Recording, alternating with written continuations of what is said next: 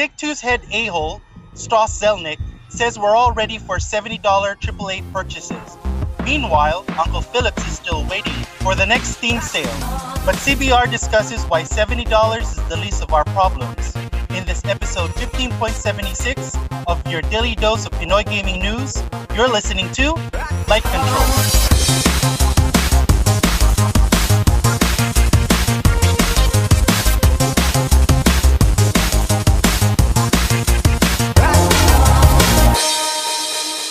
Light Control, the #1 video games podcast in the Philippines, is brought to you by Rack Gears. Rack Gears is the only gaming gear company in the Philippines with dedicated gaming user interface, research, and development. You can get your gaming gears online by visiting their website at rack.ph or checking their Facebook page at facebook.com/rack.ph. Rack Gears, kalidad, kisig, kasarinlan. These companies don't want a huge sum of money. They want all the money, as the CBR.com article details why microtransactions are a bigger headache than your seasonal $70. And the article goes, $70 seems a bit much for a next-gen game. However, it would be more reasonable if they didn't include egregious microtransactions. The recent price hike of next-gen video games has more than a few gamers hesitant to jump into the next console generation.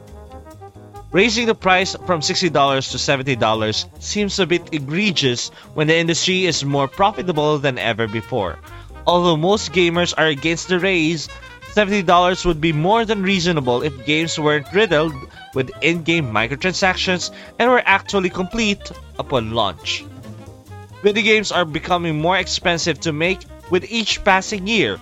AAA games can cost hundreds of millions of dollars to develop.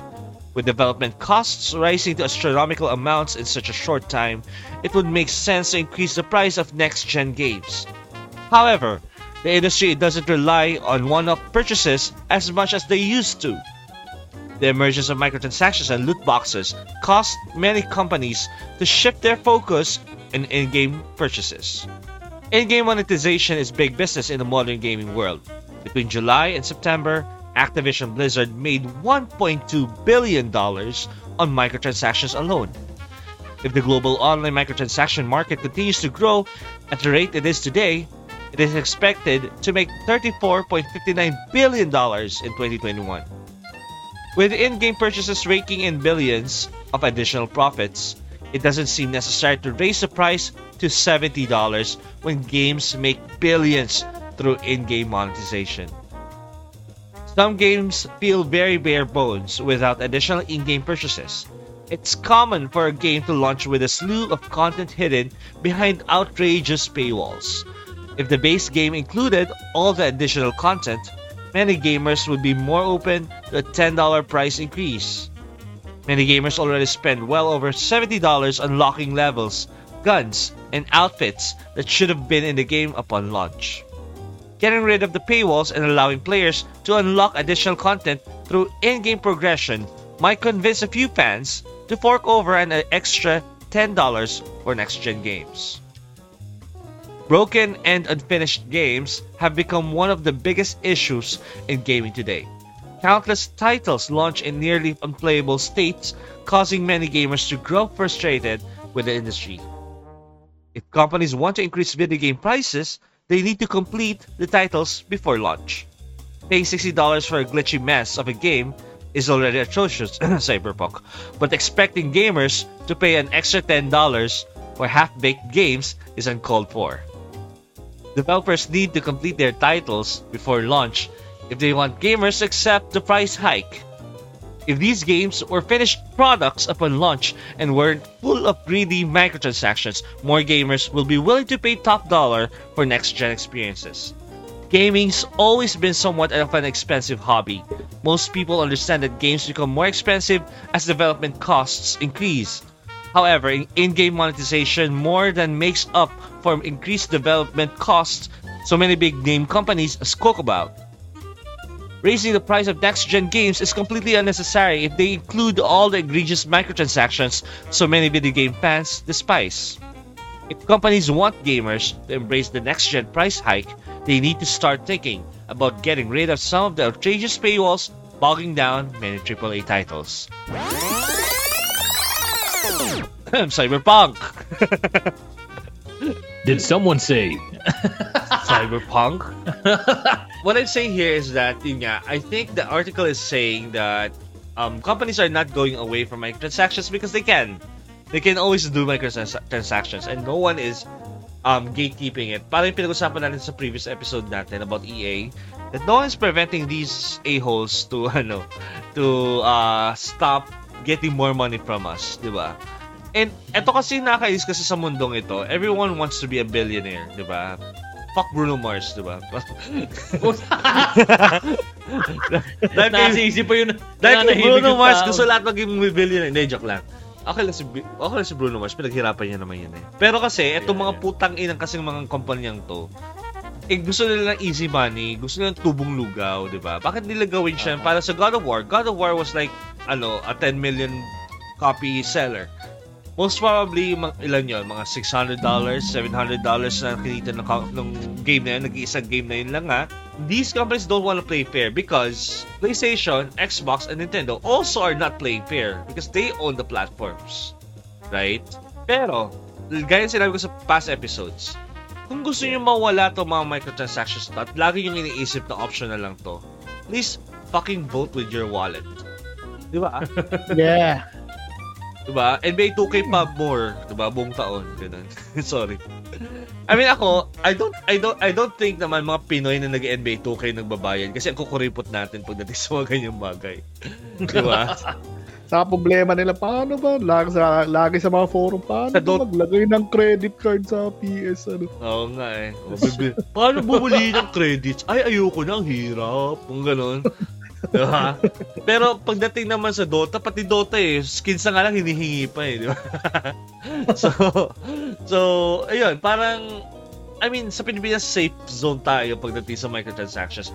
Ang nakakatakot yung mga taga-Europe or yung mga taga-US, lalo yung mga bagets na nahuhuli nitong mga microtransactions na to. And yun nga, ito kasi yung problema, kahit $60 yung price ng game mo, kikita pa rin sila. Kasi development cost nila mga $150, max na siguro $200. I remember Grand Theft Auto was priced at $250 million for development costs alone. So most probably yung mga other games na to, like God of War, yung mga sa Horizon Zero Dawn, ganyan, or Forza Horizon, they are sub $100 million budgets. In fact, alala ko pa nga, Horizon Zero Dawn, dinisclose nila magkano yung budget nila. $70 million lang. Mm-hmm. Kapresyo ng Final Fantasy 7 when you talk about inflation. Mm-hmm.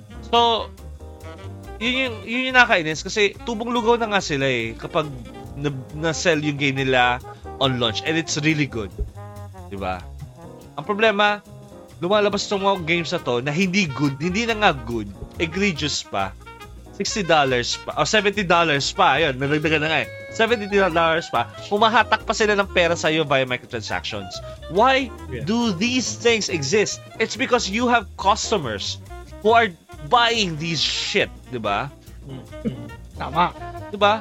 You talk... And I think hindi siya, when I try to look back, kasi kanina, when we were just talking about this, we talked about this in one of our on our previous episodes this week, which was EA, right? The EA gating thing.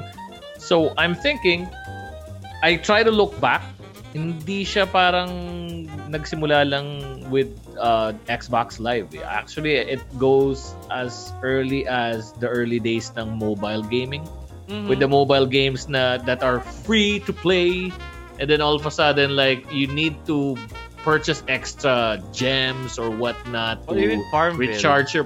Yeah, I think Farmville. Yeah, so it goes early on pa sa mga the games like that are free to play, quote unquote, and then like you have to pause for a certain time to recharge the energy or some sort, or you can pay to continue playing. I think dun nag-start yun And then more or less, I think the trend was the console gamers, the developers followed suit with that idea that, hey, we can gain more revenue with, putting on additional skins or, maybe additional things. Oh, Candy Crush as per June, di ba? No, I remember yung local artist natin si Chris Aquino bumili ng sangkatutak na microtransactions para lang matapos lang yung isang level. Oh my God! Diba? Yeah. I mean, it only means these gamers, like, mobile gamers are not real gamers. Let's not. I'm not gonna be part of that conversation, okay? I'm not. No, but I don't wanna exclude my mom. no, of course not. Pero, di ba, real talk lang, di ba? Ganun eh. It's like, that's how bad these people are at games, di ba? It's already one for, like, I recall a colleague of mine. He was like, oh, so what games do you play? Blah, blah, blah, ganyan. And then he goes like, come on, dude, are you serious? Everybody's a gamer. And I was like, really? I was insulted at that conversation. No, Like, I really? think this deserves a separate topic on hype, like who are the real gamers, because totoo lang gasgas na yung topic na yan eh. Kasi parang, like, ako personally, I just stopped gatekeeping and classifying That gamers. Kasi, I mean, how about board gamers? Yeah, Are they yeah. gamers? Oo naman.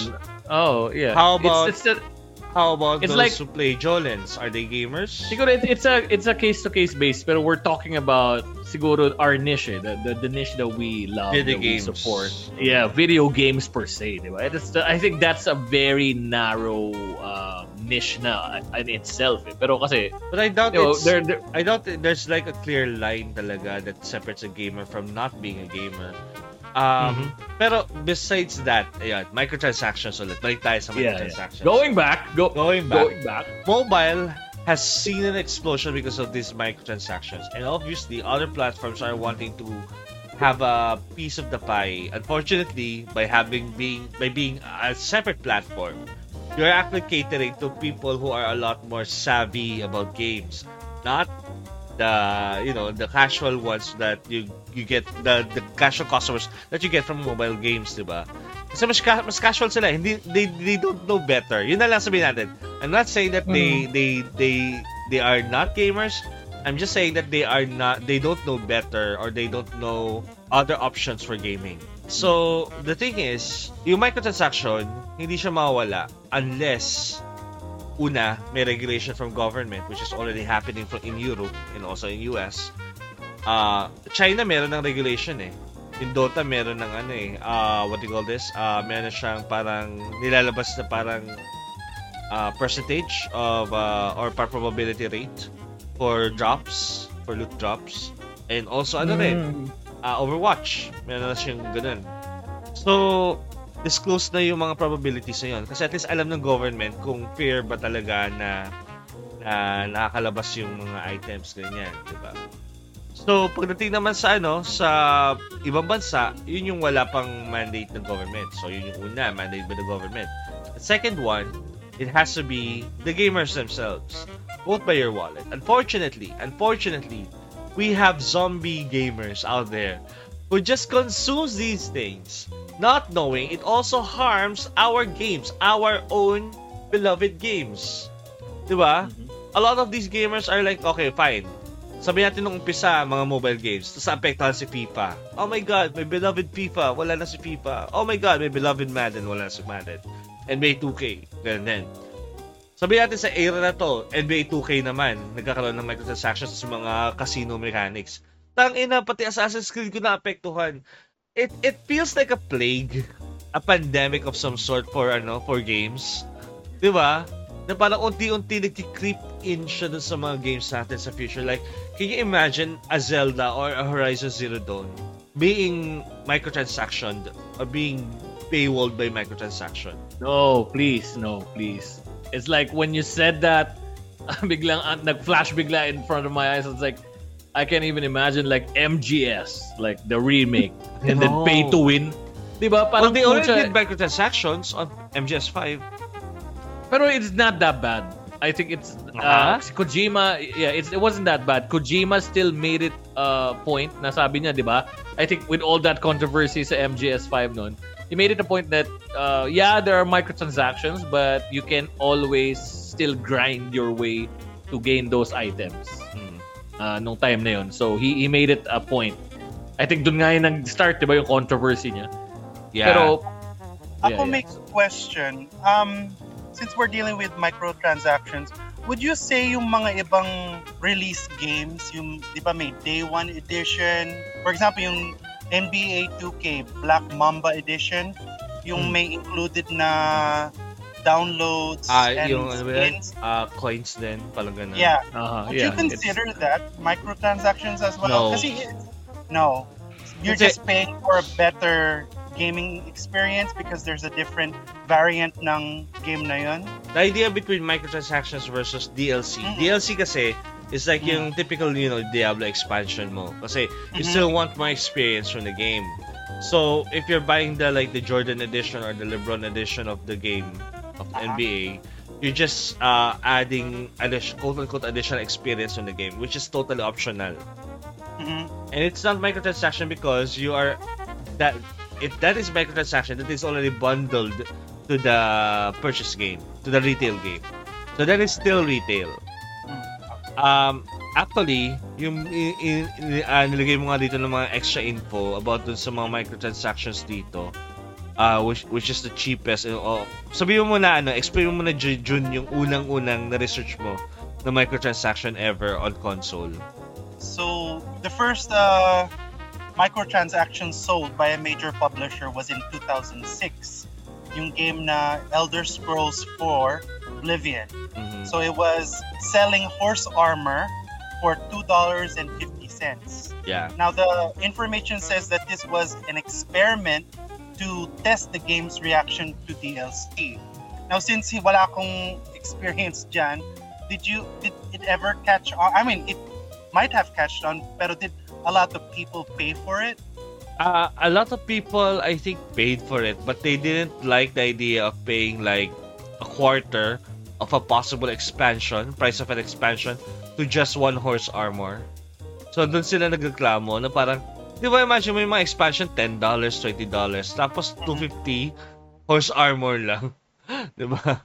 Pero that was the start. That's horse shit, di ba? Oh shit talaga. Pero after nun, syempre, that's like pinakita literally pa nila. horseshit. Yeah. Mapasok no? And then, anyway, so yun nga, nakakatuwa kasi nag-research din si June, being our main writer dito sa Light Control. He researched yung mga top, countdown tayo.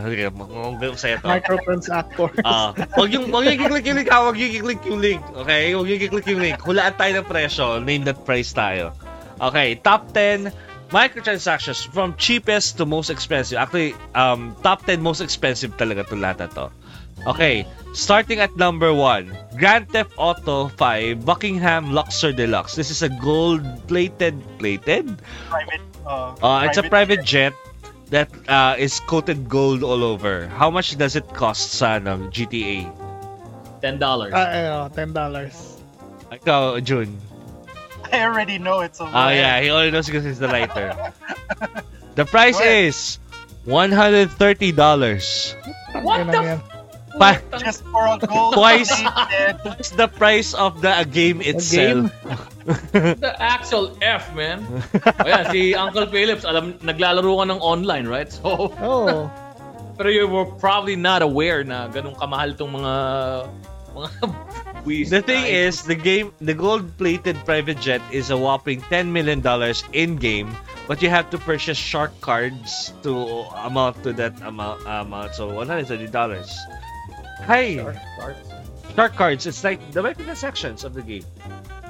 So parang if you wanna add more money quickly to your bank account sa games GTA Online, that's the way to do it. Shark cards.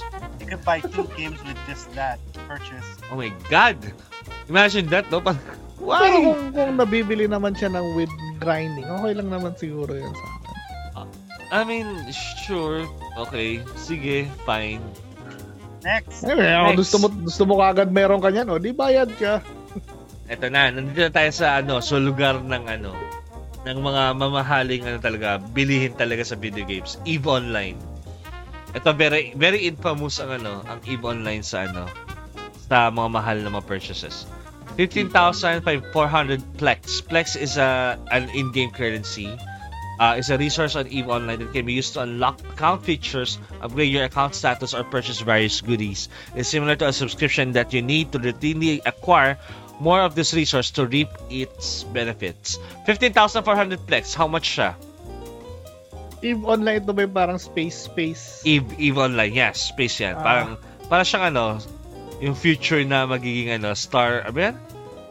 Star Citizen. Star Citizen. Pero ito, nakita ko to kino-commercial sa YouTube. Magkano? Magkano, guys? So, mas mataas na to sa 120. Yes, taas na siya sa 120. Oh, wait. What's that item again? 15,400 Plex. So, in-game currency. In-game currency? Putang ina, mas mataas sa 120. So, 150? Ganon? $200. $200? 15,400 Plex is equal to $499.99. Bibili kang console? Bibili kang console. Yun din eh. I mean, yun din yung nasa isip ko. Ito. Gun Bros Apathy Bear Gun. It is a gun with a bear on the tip. Anong game to? Anong game to? Gun Bros. Gun Brothers. Ayan. Mobile game. This is a mobile game. Mobile games are yan. Monetization loot yan. Gun Bros does the worst thing possible and sells an incredibly powerful weapon to players for real money. So, play to win ang dating nito on a mobile game. Apathy Bear Gun. How much? Mas nataas sa $500. 600? 600. Hindi ko na kasi ma-imagine nagagastos ka ng ganong kalaki. Alam ko ito, nag-google na ako ng Gun Bros. Tinitingnan ko yung game. Ang pangit eh.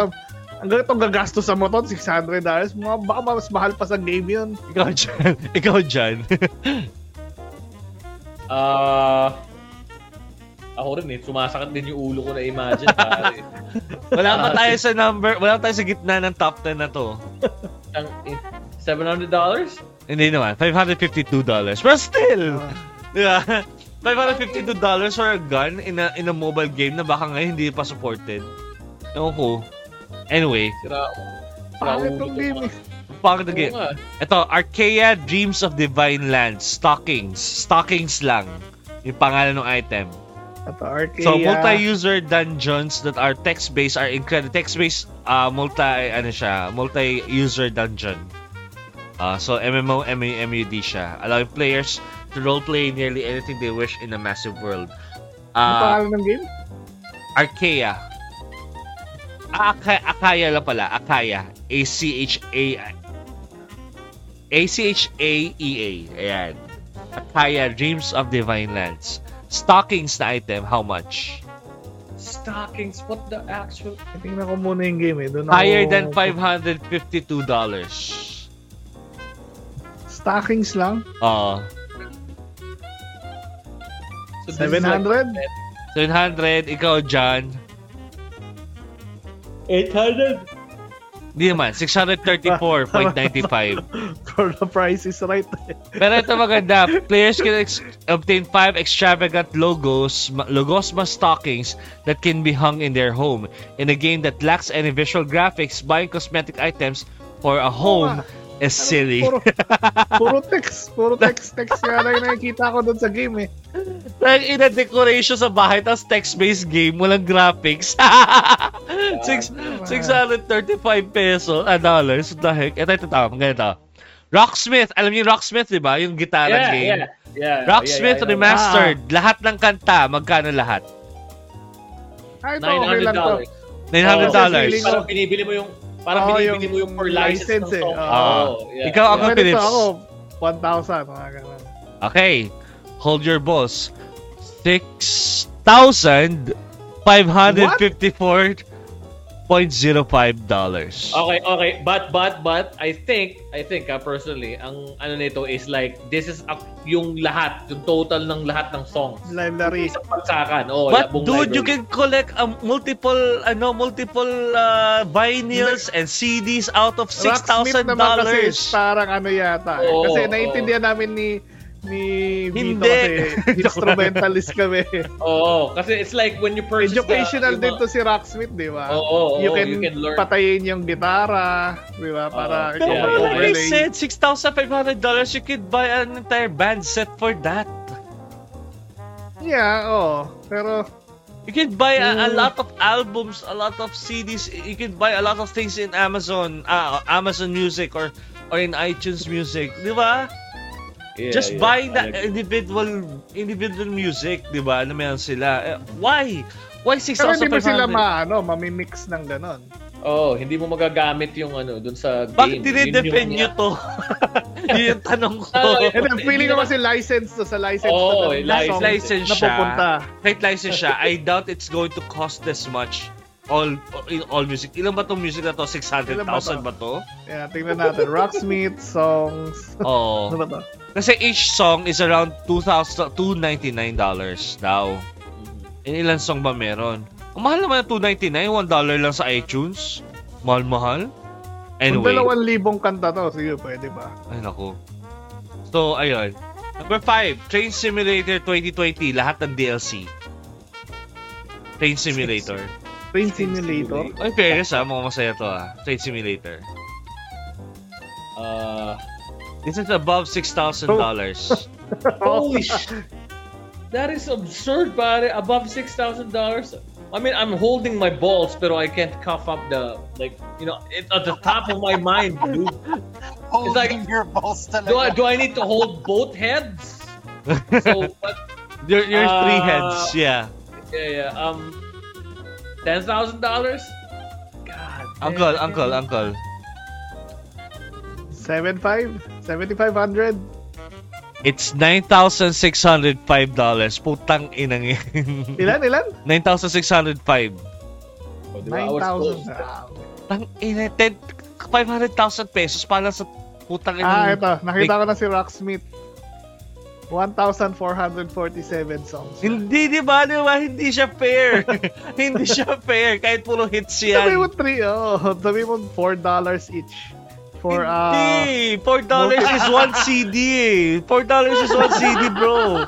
Hindi ako ito lang, papayag. sa lahat ng mga DLC microtransaction, ito ang justifiable sa akin. Hindi. Hindi mo tando. What do you think, B? Hindi, naiintindihan ko naman yung mga license na yan. Pero, Diyos ko, I doubt na lahat ng $3 ay mapupunta sa mga artists. Feeling Pero, ko, like, in fairness, 50 wala talaga, centimo. majority nga. 50 centimo pupunta pa sa label yan. Tapos yung label makikihati pa sa artist. Diyos ko. Mga lintik Hindi, na sa to. $4, $3 sa label yan. More than words to dollars. I think rin ang take ko dito is medyo justifiable because I'm thinking apart from the licensing ng song, kasi nga again, we're instrumentalists we're musicians per se. Licensing ng song plus yung siguro bro yung Uncle Phillips yung paggawa ng tab for you to learn. Kasi hindi siya Guitar Hero level lang tong si Rocksmith Note per note talaga siya. Oh yeah. So yeah, pretty much. Ito. Diablo 2 spiritual successor, Path of Exile. This is number 4. Okay. The name of the DLC is Ruler of Reckless Pack. So Reckless Pack. Mas mataas na to sa 9,000 na. So taas na sa 9,600. Ang idea nito is it has a way for you to design unique items, unique monsters, and get their name in the credits. So yung pag binili mo to, yung name mo mapupunta sa credits sa Path of Exile. People who purchase this could design, it also get physical, and digital goodies. So hindi lang siya DLC. Pero it's costed at how much? 10 grand. 10 grand. Ikaw, John. 11. $12,500. Who would buy these things, man? Rich men apparently. Ito rin sasabi ko na. Number 3, Top 1. Star Citizen. Number 3 pa lang tayo. Star Citizen. Legatus Pack. This Legatus Pack comes with over 100 ships and a plethora of extras, but of course, comes at a large price. For better or worse, people cannot even view this package unless they have spent Yung mga never heard pa nga to mga games. Then, Star Citizen, ang daming nag-ano yan kasi ito yung magiging future parang Second Earth na game, parang ganun. Pero, kung gaano kamahal ang isang ship, ganun din kamahal siya in real money. So, it's like you're buying your own ship talaga in real life. Ganun the thing. So, Star Citizen, you cannot buy this Legatus pack that costs blank unless you pay the $1,000 backer pack. $1,000. So, Pag nagunaw ba talaga ang mundo, may guaranteed seat so may ba ticket talaga ka muna, dito? babayaran mo muna ng $1,000 si Star Citizen bago makuha tong DLC na to. Parang tahado, di ba? How much? How much is it? 20? $20,000? Ah, 15. $15,000. This is $27,000. may 1 million na dito. Mahigit 1 milyong piso na. Number 2. Ano ba ito pag nagunaw yung mundo ko, na mundo natin? Maliligtas ba ako nito? I know, di ba?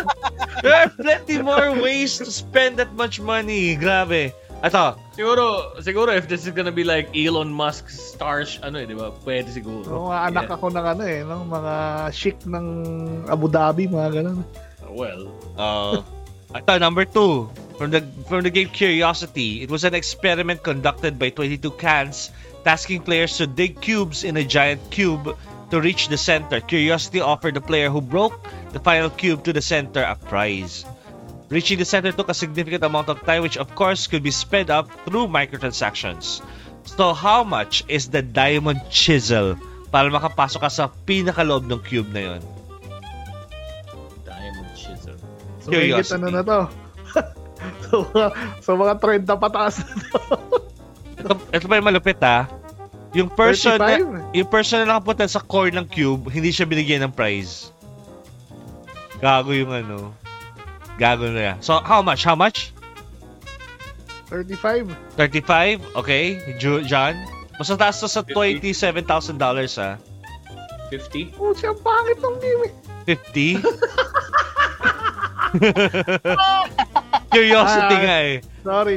The amount is, for the diamond chisel, it's 50,000 pounds. Pounds? Converted to dollars, $77,000. Why would you do it? Why? And wala pang prize yung nanalo. Gago lang. Well, anyway. Ano yung nasa center? Ayaw nila sabihin. Hindi, baka secret. Kaya Curiosity yung game Ito, the biggest steal in quote-unquote microtransactions.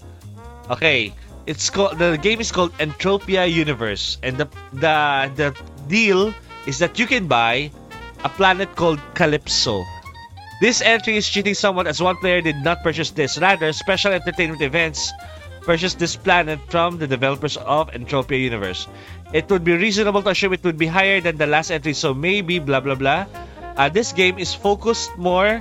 It's sold on a bid by a company. So, kumpanya yung bumili ng Calypso. It's sold on a bid. This game is focused more on creating a realistic economy using real currency, but the company decided to spend a certain amount of money to this planet. How much is that money? Planet Calypso in Entropia Universe. Planet Calypso. More than $77,000. More than $77,000. Ilan yung last price natin? $77,000. 100 I'll go for na yan. Oo nga. $500,000. $500,000. Are you 100 sure? lang ako, 100,000. 100,000. The price is $6 million. Hindi nang yan. Natahimik na sila. Wala pa yata sa bandwidth niyo yung amount ng money na yan no? Para 6 million, ito nga magtrabaho man tayo ng tig 50,000 pesos per day. 'Di ba? Habang buhay natin. 24 Hindi natin ma-reach ang hours $6 a million. day. Oh. Hindi natin ma-reach ang $6 million. I am out of here. So ano ang lesson learned natin? If business is there, the money will lead the businesses there, 'di ba? Parang if the money is there, bobo ko mag-quote. If the money is there, 'di ba? The businesses will follow. The money is microtransactions. And gaming is already plagued by it. So, we have no choice. Kung may bumibili ba naman talaga ng $6 million deal microtransaction. Ito nga yung mga laso na nakakairita na nangyayari to. Kasi nga, binibili nila itong mga kupal na mga prices na to. Nakagigil. And to think company pa yung bumili. Oo, para lang mabili yan. Parang isip ko, is it a good investment for the company? No, bumabastak sila after binili ito. Labo. But yun nga, I think ito talaga, magsasave sa atin from microtransactions, subscriptions. Pa sa akin. Keep it cheap, but keep it frequent. You will earn more money rather than make it optional. Tama? Yeah, oo. Pwede. Si John nakatulala pa rin, no? Ano nangyari sa'yo? Binabasa mo lahat. Nakatulala siya. Hindi siya nakaget over na sa 6 million. Gabi. Man, I was like, mindfuck ako pare. Holy shit. I was like, Ilang PS Plus ang ita-top up mo na ba? pare. I mean, sobrang mali, man. Mali. Kaya ba yan even ng isang single transaction sa isang araw? Baka nga isang buwan, right? Hindi ka payagan ng isang buwan eh. Go $6 million, that's how much? How much is that in Philippine peso? 300 million pesos. Imagine that. 300 million. Hindi naman. 30 million pa. Ay, hindi. 300 million nga. Oh. 300 million. Mahahanay ka na sa mga nila Ayala yata. Mga Gokong Wei. Mga Go Sheng Piao. Go Sheng Piao. What? Anyway. Ayun nga. Parang, God. This is too much, I guess. I mean, I've heard of these things. These egregious things. Pero, these are DLCs though. But I heard a lot of people spending microtransactions, $8,000, $10,000 easy. That's microtransactions. This is just DLC. So imagine that. Ay, nakalungkot ang buhay, no? Pag pinag-usapan natin ito, ma-realize natin, mahirap pa rin tayo. Ako, problemahin ko pa kung anong kakainin ko mamaya. Ako nga, hindi ko alam kung kailan lang puputulan ng ilaw dito. Wow, may ganung drama eh. Kung kailan ko titimpla ng gatas sa aking junior. Wow, ganun. Kung ilang kalabaw ang ibibenta namin bago. Pero alam niyo yun, mas mayaman pa rin tayo sa kaalaman. May ganun. Pagmamahal. Sana nabibenta ng $6 million. Sana yung mga baby na bibenta ng 6 million. Anyway. Sa talent. Pero hindi naman tayo mapapakain lang ng talent. Hindi papakain tayo ng talent. Ba? Siyempre, papakilin tayo ng ECPC, Rack Gears, at saka Game Express. Yun. Papakain tayo yan. Joke lang. Ayun. Rack Gears, ECPC, $6 million naman dyan. Ayun. Kahit pesos, hindi ka papatulan ng ganyan. Diyos ko. Light Control is powered by Easy Peasy, Rack Gears, and Game Express. You can catch your favorite episodes of Light Control at Google Podcasts, Apple Podcasts, Spotify, Stitcher, and other podcast apps. Just search Hype Control and download new episodes every day.